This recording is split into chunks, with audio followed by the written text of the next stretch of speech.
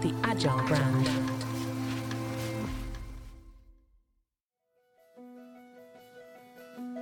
Welcome to Season 6 of the Agile brand, where we discuss marketing technology and customer experience trends, insights, and ideas with enterprise and technology platform leaders. We focus on the people, processes, data, and platforms that make brands successful, scalable, customer-focused, and sustainable. This is what makes an Agile brand. I'm your host, Greg Kihlstrom, advising Fortune 1000 brands on MarTech, marketing operations, and CX, best-selling author and speaker. The Agile Brand Podcast is brought to you by TEKsystems, an industry leader in full-stack technology services, talent services, and real-world application. For more information, go to teksystems.com. Before we get started, I wanted to let you know that my latest book, Priority is Action: 7 Principles for Better Strategies, Decisions, and Outcomes, is now available. In it, I give ideas and insights for leaders and teams that need to make meaningful progress on their priorities. After all, our priorities are what we do, not what we say we'd like to do. You can find Priority is Action on Amazon or learn more on my website, gregkihlstrom.com. Now let's get on to the show.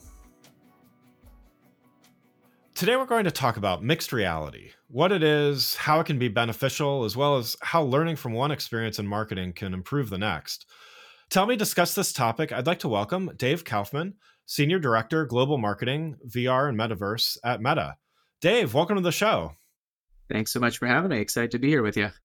Yeah, looking forward to talking with you about this. So why don't we get started with you giving a little background on yourself as well as what you're currently doing at Meta?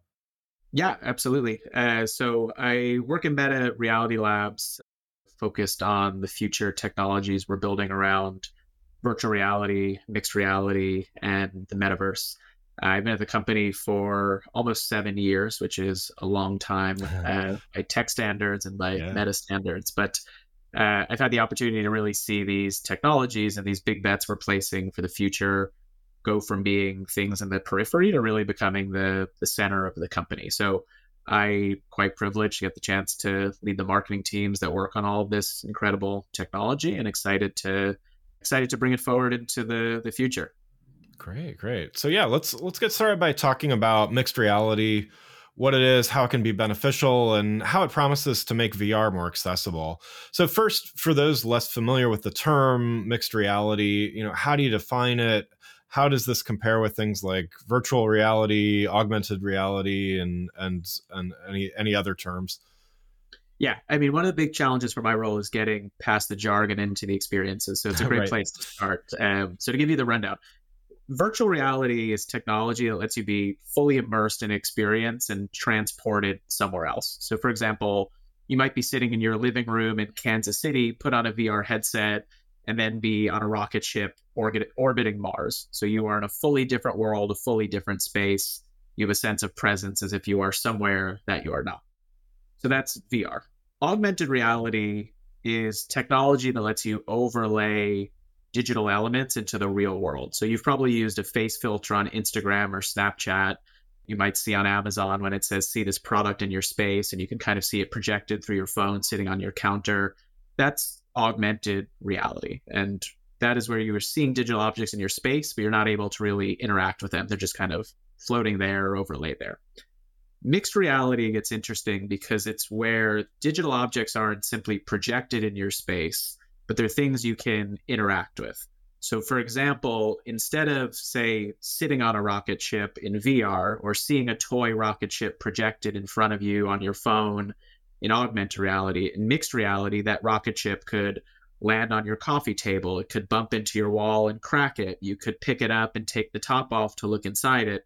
It's really turning, things that we've only previously seen in science fiction into the real world, where digital objects are things you can touch, hold, play, and interact with, and have them interact with your space as well. So it's, still doesn't do it justice to speak to it, but the first time you put on a Quest 3 headset and see things come to life in your actual space, it's quite a jaw-dropping experience. Nice. Yeah, no, that I think that definitely helps. And that kind of speaks to, next question is, definitely the market is growing. There's a lot of movement in it and a lot of growth, but there's still some that aren't adopting it, some late adopters as well. Does mixed reality play a key role here in demonstrating its accessibility? Maybe, whether it's between VR and AR, or how do you see mixed reality playing here? Yeah, I think it's a great question, and accessibility is exactly the right word. I think that it is going to be a major catalyst for headsets and glasses and these types of technology really taking off and becoming a lot more mainstream. So the VR market has grown massively. The products are incredible, still obviously very bullish on VR. But there's something about putting on a VR headset for the first time and you are immediately somewhere else. You can't see your surroundings. You can't see who's in the room with you. That absolutely can be jarring to new people, especially people that might not be as tech savvy. When you put on a Quest 3, a mixed reality headset, you're still seeing your same space in full color. You're seeing the people who are around you, but you now have the option to add digital objects into that space as well. So even for me, having obviously done lots of headset demos, seeing the difference in reaction for someone who spends less time with technology products or hardware products put on a headset that just drops them into mixed reality, you feel a lot more grounded because you are still in your same space. So the accessibility part, I think, is one big side of it. The other part is simply that mixed reality is going to open up a ton of new use cases that'll appeal to a lot broader of an audience than I think VR alone will. So, for example, today we've already seen mixed reality developers build incredible video game experiences. So I kind of alluded to this, but things where you might see, a bullet ricochet off your coffee table or crack your wall, even though that's obviously not quite happening. That's an experience you're never going to get in a first-person shooter, just holding a controller or being in VR. Like seeing that in your space is quite incredible. But you're also going to see things around productivity and communication and fitness, enjoying sports and entertainment in new ways. And all of the promise there that's kind of been locked up in the tech not quite being there yet or not being possible is finally coming to life and has me quite excited about not just the new technology that we're introducing, but how many more people I think will be able to get value from that. Yeah, and to follow on that, where do you see the biggest areas for meaningful adoption of mixed reality in the near future? Yeah, so there are a few areas we're seeing a lot of traction today, which have been exciting. Gaming, entertainment, and fitness in particular has been really interesting out of the gate. So gaming perspective, I kind of hit on, but bringing games into your space, and that might be as intricate as a first-person shooter or a more involved video game. But we're also seeing things like table games, like Demia, or people playing with Lego bricks on their table, despite it not actually being there and being digital. So that's been quite exciting to see. A second one is entertainment has been really interesting as well. So there's a great app that I love called X Stadium, where you can watch multiple NBA games at once or multiple sports events at once with different virtual screens that are projected into your space. So you might be on the road taking your headset, and obviously you're not packing 4 screens with you in your bag. And you see that people are now able to almost bring, a 100-foot screen on the road with them to enjoy movie or sports games or whatever they might spend their leisure time on. And then lastly, fitness has been quite interesting as well. We've seen developers building, literal personal trainers that are now in your space, even though they aren't there in the real world, and allowing you to train with a personal trainer at home and have these unique fitness experiences you wouldn't be able to have. So those 3 out of the gate have been quite interesting. In the longer term, there are 3 additional that I'm quite bullish on as well. One is productivity and like business use cases. In the short term, someone being able to bring their monitors on the go with them is quite interesting. In the medium and longer term, not being locked into 2D screens, but being able to look at a model of a building if you're an architect all together in mixed reality, even if you're in different spaces, or being able to not be locked into the rectangles on a Zoom screen becomes quite interesting. So that's one. Another is education. Learning by doing, I think, is going to be an absolutely incredible experience that's brought to life through mixed reality. So this might be an 8th grader who's falling in love with chemistry, seeing a molecule structure hovering in front of them instead of seeing it flat in a textbook. But it also might be a doctor practicing surgery on a body that isn't actually there, a mechanic learning how to take apart an engine without needing to practice on a real car before knowing what he or she are fully doing as they ramp up. So education, I think, is going to be quite interesting. Then personally, the one that I'm most excited about, and obviously why Meta is so invested in this space, is around social and communication. So no matter how much progress is made on 2D video calls and all of those technologies we've become accustomed with during the pandemic, there's no replacement for being in the same space physically with another person. And obviously, that's not always possible to do. But the prospect of being able to put on a headset or a pair of glasses, and whether you are in a business meeting or you want to just hang out with a friend who's 3,000 miles away and seeing them appear as a mixed reality hologram in your space, again, these are things that really used to just be science fiction and we're really now getting quite close to, which brings a lot of excitement, not just for me personally as a user, but really for the vision that Meta sees for all of these technologies. Yeah, yeah. No, those are some great use cases. One additional thing, we talk a lot on this show about brand leaders and marketers working for brands, about the customer experience and just the brand experience. Is it realistic to think that brands will have some valuable customer interactions through mixed reality in the near future? And can you share maybe some ideas or examples that point to how this might happen? Yeah, it's something we're already seeing come to life in interesting ways. So I hit on this a little earlier, but over the last few years, especially with physical products, we've already seen our phones enable AR experiences and valuable customer interaction. So whether you're shopping and you want to see an object in your space before you buy it, or whether you see an AR ad on Instagram to really get an idea of, if that lamp you want to buy really fits your style or fits well on the living room table, all of those things have really been the precursor to where this can go. So I think with MR, you'll really be able to supercharge that. So imagine not just seeing that lamp you're interested float in front of you, but being able to pick it up and move it to a different place. Imagine being able to take off the top to see what type of light bulb it requires, or being able to open it up and see how the inside is made, and all of this happening in real time in front of you as if you're actually holding the object. So whether it's design elements or fashion or other pieces of commerce,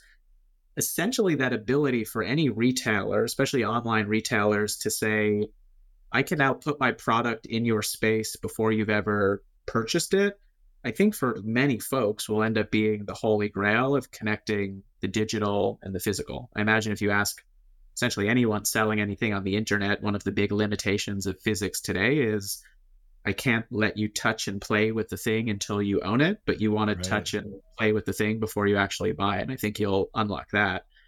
The other area also beyond physical products, but I think is equally as unique from when you talk about valuable customer interactions, is experiential products. So we recently rolled out new mixed reality games and titles for Quest 3, with Netflix for Stranger Things, with Sony for Ghostbusters. We have a big partnership with the NBA. These are brands that are already at the forefront of saying, we have this incredible IP. People love it. They want to experience it entirely new ways. How do we leverage this new technology to create interesting customer interaction? So that's a really interesting area for us as well, is this intersection of entertainment, new technology, and experiential offerings, and how they can now come to life in new ways. So that's one that I'm quite excited about as well. Before we continue, I'd like to introduce you to a sponsor of the show, Partner Hero. Customer service outsourcing has long been available mainly to large enterprise businesses with long-term contracts and onerous procurement processes. Partner Hero is challenging business as usual and bringing the benefits of outsourcing to small and medium businesses as well as startups. With short, flexible contracts and fast ramp-up times, Partner Hero is making customer support outsourcing a viable option for small and medium businesses and startups.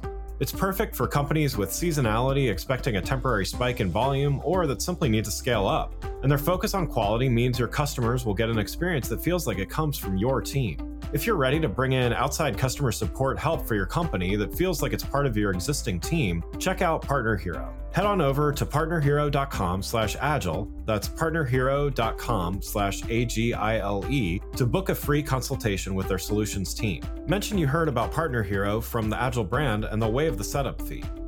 Before we get back to the show, I just wanted to remind you to hit the follow or subscribe button on your app to make sure you get notified when new episodes of this show are available. Now let's get back to the show. So let's switch gears a little bit, and something else I wanted to talk about with you, based on your experience as well. And I talk a lot about on this show about how leaders really need to sometimes change their definition of what success looks like. And so there's this mentality that experimentation and testing it's not successful unless you achieve the exact numbers or whatever you were set out to achieve, versus there's learning from every type of experience, whether it succeeds or I don't like to use the F word failure very often, but I believe there's learning from, anything, whether it's, less than purely successful sometimes. And, so I want to talk about that and, just how your experience there, how it's translated into learnings and greater success based on those learnings. So you're involved in the launch of Google Glass, which was launched initially in 2013. Wow, that's long time ago now, right? In the tech. I know. It's crazy. And launched the public in 2014. There was definitely some positive buzz about it, but it was ultimately deemed as less than successful. Can you talk a little bit about what did you learn from that process? Yeah, I think you're being quite kind to me as a guest. I think it was deemed to be one of the biggest tech failures of all time, not just less than successful. I try to soften the language a little bit, Yeah, and I appreciate. Yeah, it's last I checked, it has a spot in the Museum of Failure in Washington D.C., which I guess is a resume accolade I didn't know that I needed. But what people forget was in the early days of Glass, not only was the product widely heralded and there's a ton of interest in it, but the marketing was too. So I clearly remember the Forbes headline back in the day, which was Google's perfect future-proof marketing strategy for Google Glass, which I can only laugh at now. But right. There's a lot that I took away from that experience, and honestly, I could write a book or fill a separate podcast just on learnings from Google Glass. But there are really three that stood out to me as I reflect back on the experience. So the first seems quite basic, but I don't think it is, which is the idea that the tech industry is not immune to the 4 Ps of marketing. So the tech industry is all about reinvention and speed and doing things in entirely new ways. That's great. It's why I like working in the industry. But the idea of recreating marketing or simply ignoring some of the 4 Ps doesn't work. And when I think about Glass, it was a product that was developed with incredible technology and incredibly bright people, but essentially without thought of who is this for? What is the market? What do we know? What due diligence do we need to do to understand? It really was this idea of we'll build it, we'll throw it over the fence to marketing, we'll get some tactics out there, and then if you build it, they will come. Right. And I think the tech industry, for better, has moved away from this over time. But you're talking about an era where you had folks like even Jeff Bezos saying, marketing is the price you pay or the tax you pay for having bad product. So I think one is just this idea that is, second nature to many marketers, but I don't think was in the tech industry, that creating successful product starts by considering marketing, not just tacking it on at the end. The second thing I talk about a lot with Glass is what's called the Maya principle, MAYA, which is a concept developed by Raymond Loewy, who is considered the father of modern industrial design. He designed the United States Postal Service logo, Air Force One, Coke vending machines, a ton of things that are really just quintessential examples of design in American culture. But he had a theory that people are torn between a love of new things and a fear of anything too new. And he said that successful products sit at the intersection of what's novel and what's familiar. So he really pushed that when you are shipping technology or shipping any product that is just entirely new, you need to find a way to make it feel accessible and expected and not alienating from what people have come to expect. So the iPhone is a great example of that. The first smartphone wasn't foldable with a touchscreen and 4 cameras and a fingerprint scanner. It was really a natural evolution of the iPod and how you interact with it, what it looked like, the shape, how you carry it. And that's a big part of why the iPhone was successful. If you compare that to Google Glass, not only was that product introducing the first ever wearable technology, it looked unlike anything else you ever wore. It had a camera at your eye level and so on and so on. So it was just too new at once. And I think that Maya principle is just something that stood out to me throughout my career since the Google Glass days. And then lastly, I would say the thing that is really just been a big focus for me since the Glass days is the idea of what's called dog fooding in the tech industry, eating your own dog food, meaning use the stuff that you're making and be your own first users and your harshest critics. I remember being in the office during the Google Glass days and being like, we're as marketers telling people to wear this thing, that it's normal to take it out with them. But I don't see people walking around the office wearing it or using it on the weekend. Like clearly something's off here if our internal team is not our most engaged active users. And I think that was just a signal that wasn't looked at closely enough. So I could go on with 10 more examples, but those three really tend to be the intersection of how I think about what I took away from that experience. Yeah, no, that's great stuff. And I think that applies, yeah, definitely applies to a lot of things. So that's great. What then, based on whether it was those three or even some other things that you learned, what were you able to take from that contributed to greater success here at Meta Reality Labs? Yeah, a couple things.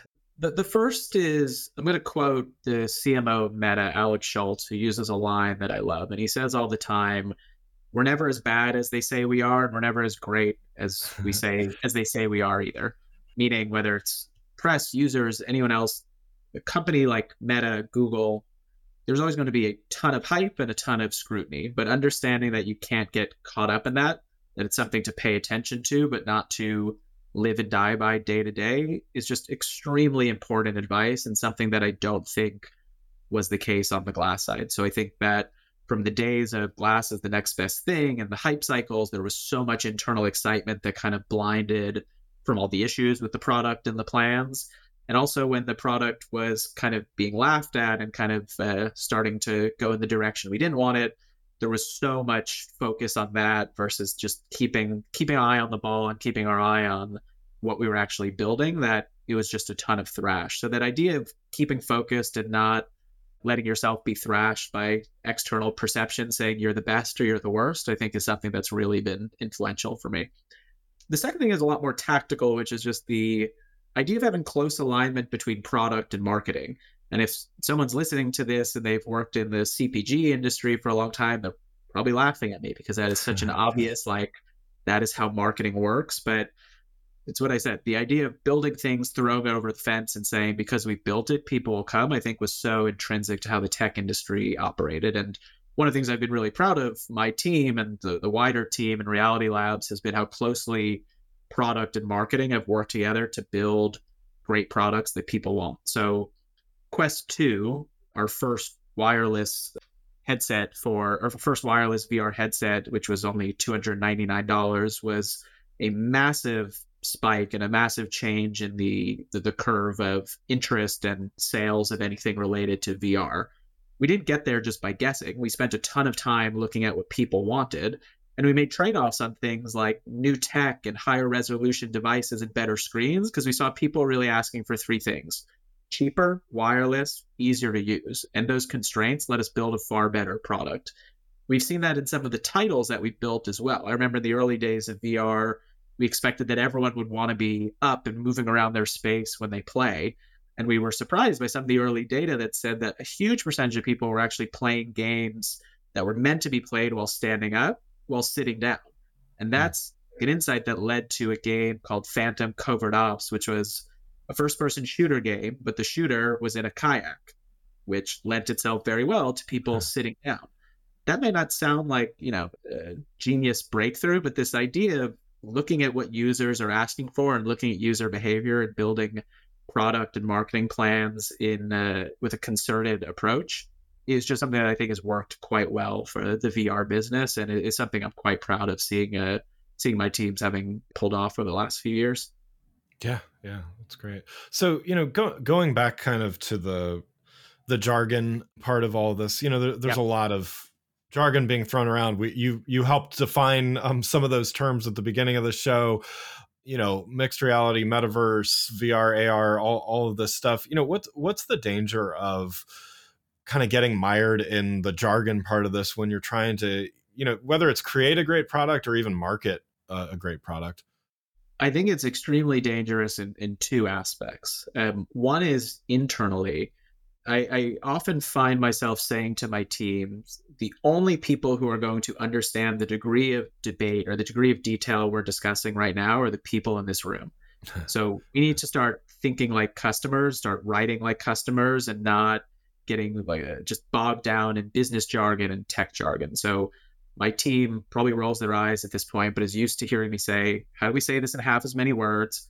How do we say this without any marketing jargon? How do we cut out the tech jargon? There's that thing that happens in any big company or any business environment where people stop talking normally and saying, when you put on this headset, you have a ton of fun. Let me show it to you. And it becomes, with this cutting edge new technology, you'll be able to find synergies in an entirely new way.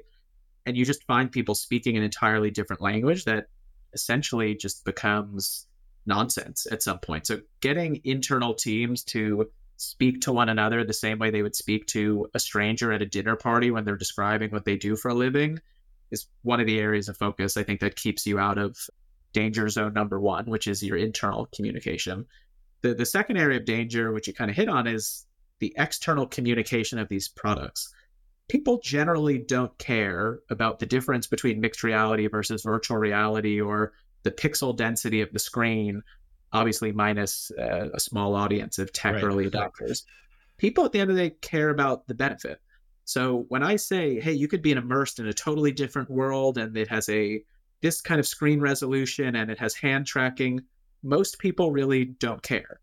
But when I say, hey, you don't love working out, but with Supernatural, a fitness experience in Quest, you can work out in an entirely new world. You'll put on this headset, you'll have a personal trainer standing with you, and you'll be standing next to a lagoon in Iceland. It's the most beautiful place in the world. Do you think that would make your fitness experience a bit more fun?